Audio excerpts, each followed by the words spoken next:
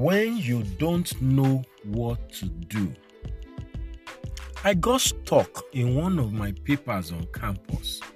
It was a course I wouldn't want to joke with. I couldn't cheat or ask anyone during the exam. I resorted to praying in the Holy Spirit. Then the answer came. I knew what to do.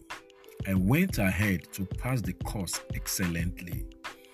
This is Destiny Capsules Devotional with Demola Awuyele. Friend, what do you do when you don't know what to do? This is what you need to premeditate before life happens. Psalm 61 verse 2. You need to do some scenario planning. Most people are not prepared for the unexpected. Like Saul, you can have a good heart but a weak mind. 1 Samuel 13, 11-13. When you don't know what to do, you must never do something stupid. Psalm 85 verse 8.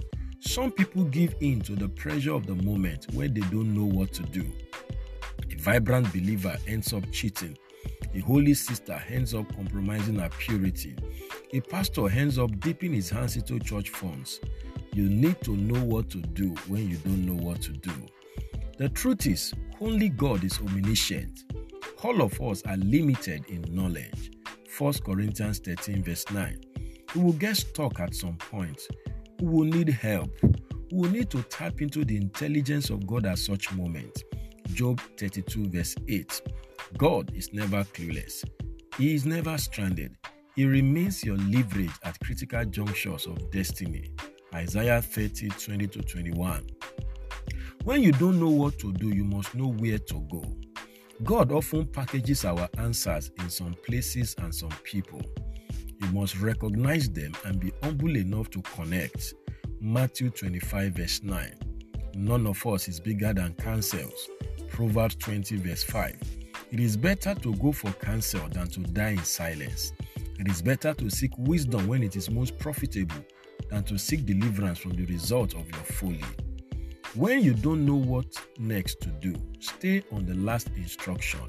Proverbs 4:13 and 10:17.